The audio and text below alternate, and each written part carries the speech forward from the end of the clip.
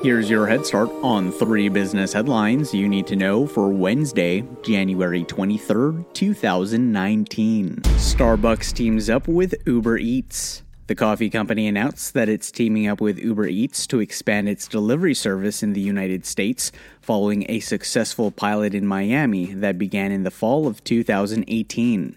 The service will initially be available in San Francisco and expand to Boston, Chicago, Los Angeles, New York, and Washington, D.C.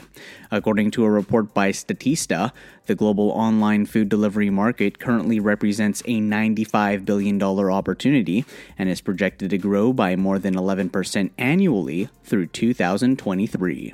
Apple Pay expands its merchant partnerships. The contactless payment system that lets customers pay for items using their iPhone and Apple Watch will soon be available at 74 of the top 100 U.S. merchants, including Taco Bell, Target, and Best Buy. The latest expansion will bring Apple Pay's availability to 65% of all retail locations across the country. Viacom acquires a streaming service. The multinational media conglomerate announced that it has agreed to acquire Pluto TV, an on-demand streaming service, for $340 million in cash.